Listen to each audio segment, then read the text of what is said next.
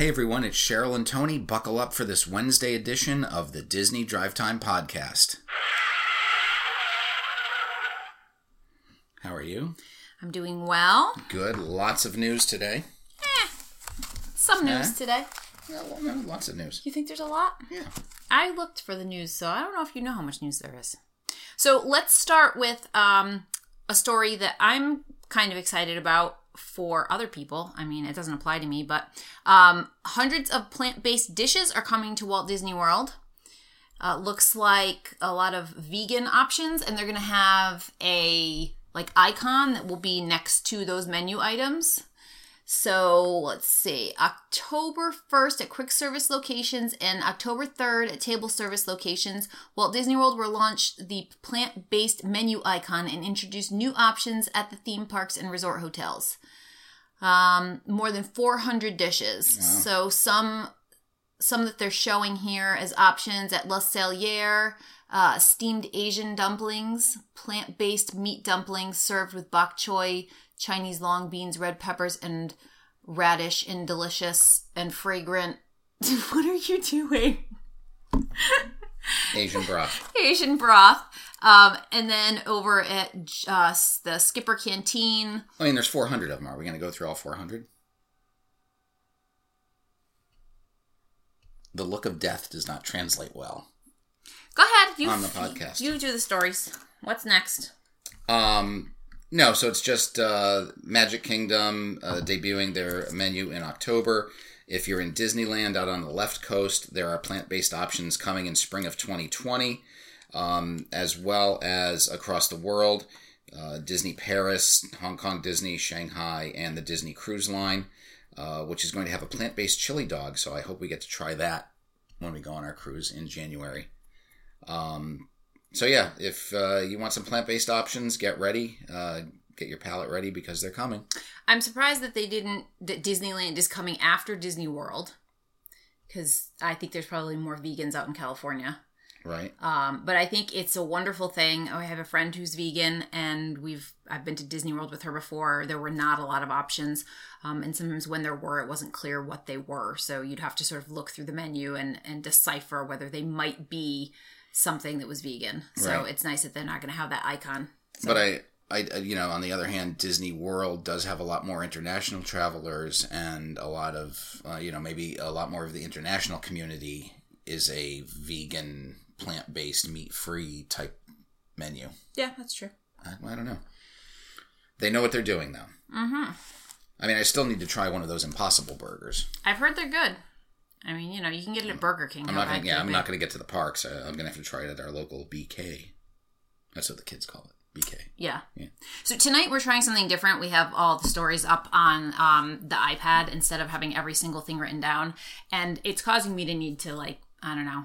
Slap me? Yeah, slap you a little bit. Because you just keep, scrolling through things as I'm trying to look at them. Okay, well, why don't you give the next story? How about you just don't touch it? Okay.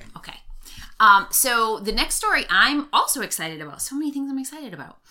It's the new Disney and Vera Bradley collection. It's set to debut on September 26th at Disney Springs and Shop Disney. May I scroll so you may see the rest of the story now? I will scroll. I'm a good scroller. I love Vera Bradley. This design is that same sort of paisley design that they do on a lot of their products. It has Mickey Mouse. It's like his full body, so sometimes standing, sometimes laying down. It features the castle, Mickey Mouse balloons. It's on a black background. It has some bluish purple in there and pinks, a couple of different pinks. So it's cute. And its official title is Mickey's Whimsical Paisley. Nice.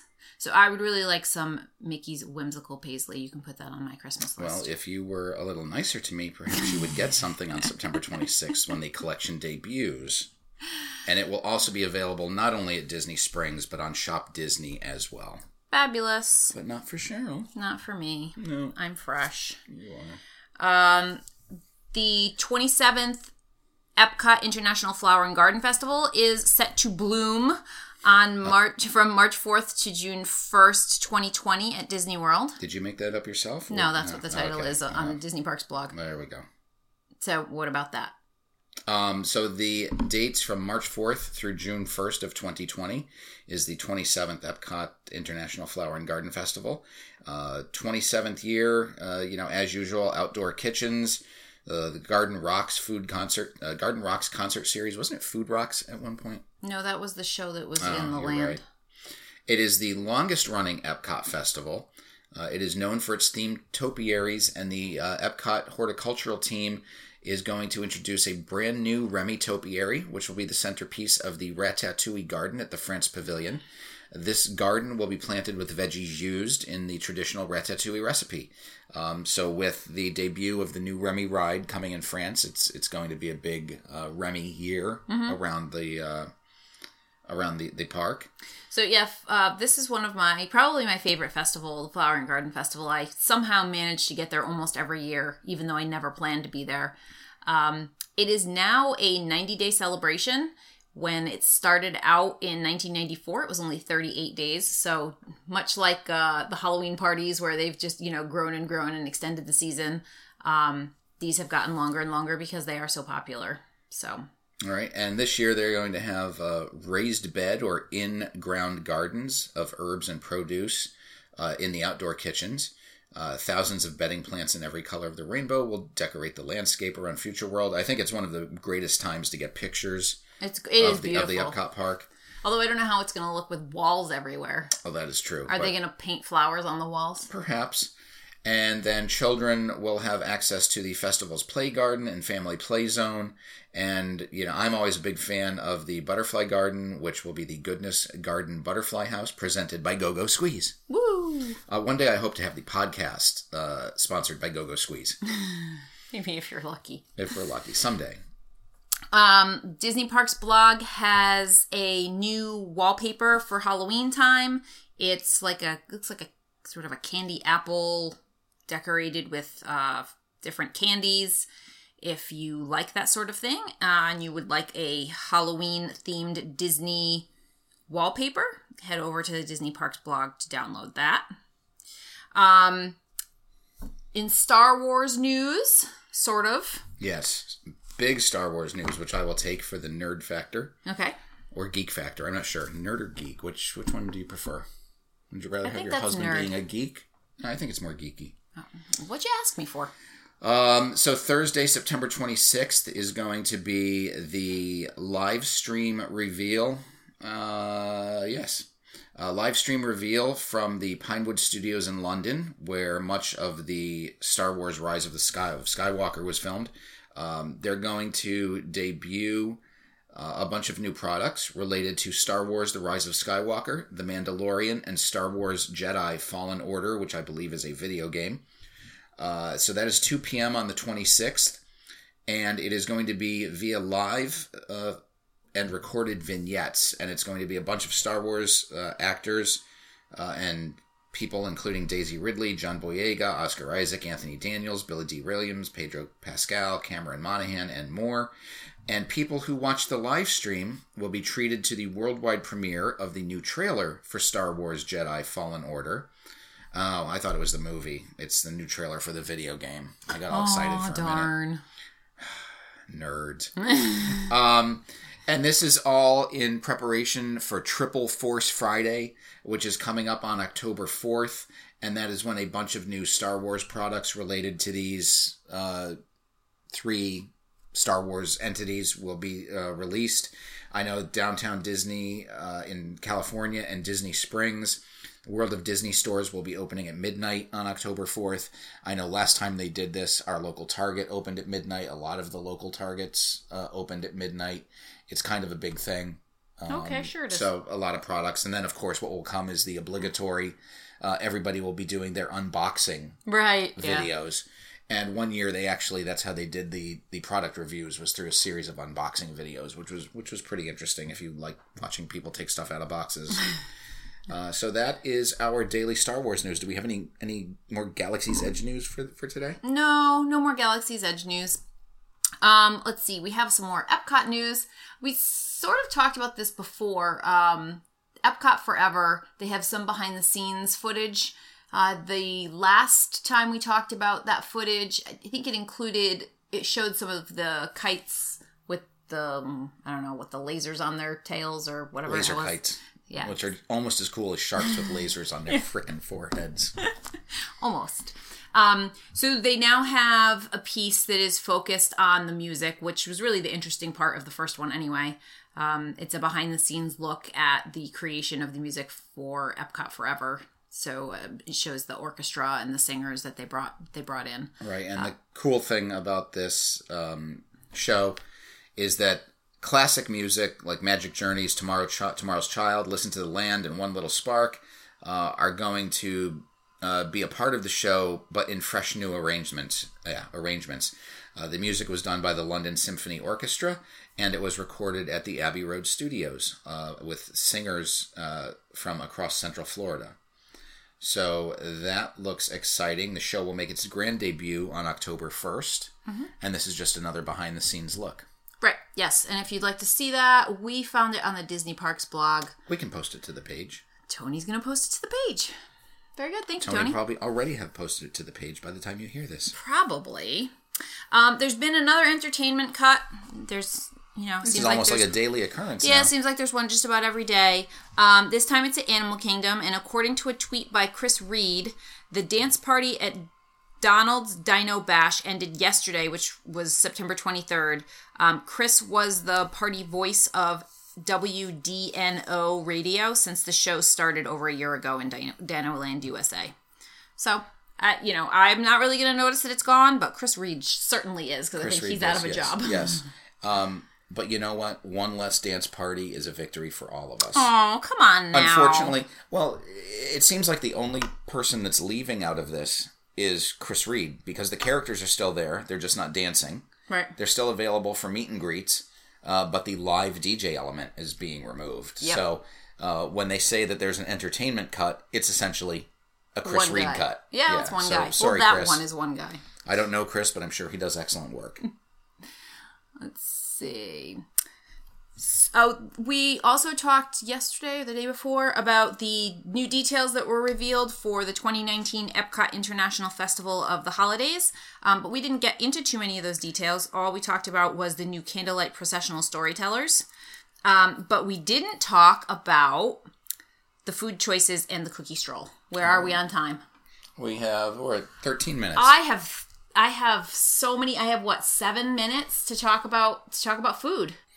Whoa, not so fast. There's actually still one more story out there. It's a stupid story, isn't it? It's not a stupid story. It's another Star Wars story, but it's not related to Galaxy's Edge. It's a stupid story. So, Bob Iger, the CEO of Walt Disney for the past 15 years, has a new memoir coming out called The Ride of a Lifetime, Lessons Learned from 15 Years as CEO of the Walt Disney Company, which is probably one of the worst titles I've ever heard, by the way. Maybe The Ride of a Lifetime. That would have been They could have stopped good. there. They could have stopped there. But in it, he talks about how they dealt with George Lucas when Disney purchased Star Wars from Lucasfilm in 2012. Actually, when they purchased Lucasfilm, and Star Wars was a component of that. Along with the purchase came the outlines for the final 3 films in the trilogy, which George had worked on over the years. Lucas learned that Disney was not going to use it when he met with J.J. Abrams and Kathleen Kennedy to talk about the new trilogy. George felt betrayed, and then at a private screening, he told Iger that there was nothing new and that there weren't enough technological improvements in the trilogy. So it seems that George Lucas became the franchise's largest fanboy as a result of the Disney purchase, that he has the same complaints that many people have. Right, and those complaints may be part of the reason why we're not seeing the turnout at Galaxy's Edge that, maybe was anticipated, because, the same people who just aren't very excited about the new movies that were diehards of the older movies, right, are very, I guess, angry with Disney and want kind of nothing to do with Disney. They're not taking their families to Disney World anyway. Right. Definitely not for something Star Wars related, no matter that they would consider themselves to be huge Star Wars fans. Mm-hmm. And Bob Iger mentions that he thinks that Disney did a disservice to Star Wars by releasing too many movies too quickly, which it's funny because Cheryl and I were talking earlier tonight, and we were mentioning how, they were releasing essentially one movie a year over the past 6 years. Yeah. And, you talk about, we're flooding the market with Star Wars movies, but on the other hand, you're releasing 3, maybe 4 Marvel movies per year, and that franchise is flourishing. Yeah, but it's just such a different product. It is. There's so much more that you can do in the Marvel universe. There's so many different characters that, go in different directions. There's superpowers. Right, and it's a it's an 80-year history now of Marvel Comics, so you've got 80 years of history to deal with, whereas when Disney bought Lucasfilm, they came in and said that everything that has happened up to this point, except for the movies, never really happened.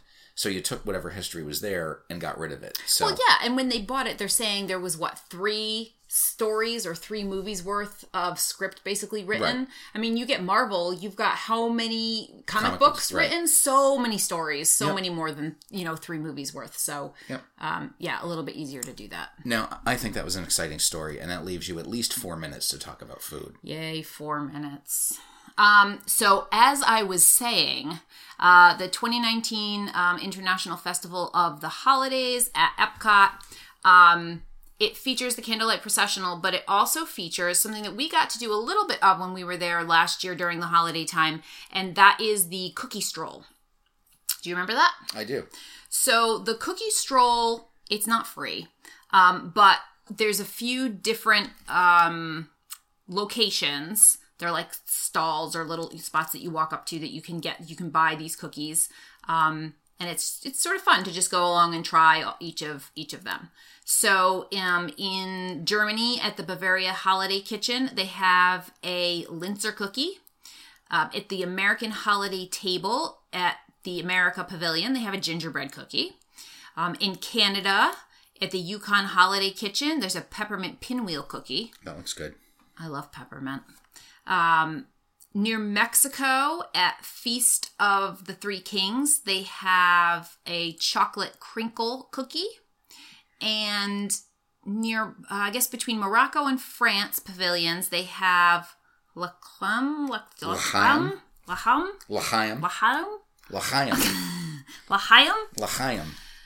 You're more flummy than me on that one. Holiday Kitchen, they have a black and white cookie. One more time. L'Chaim. There you go. All right, I got it. Although that sounds rather aggressive. L'Chaim. For a cookie, it might be a little... And then what happens once you collect all 5 collect all 5 of those cookies?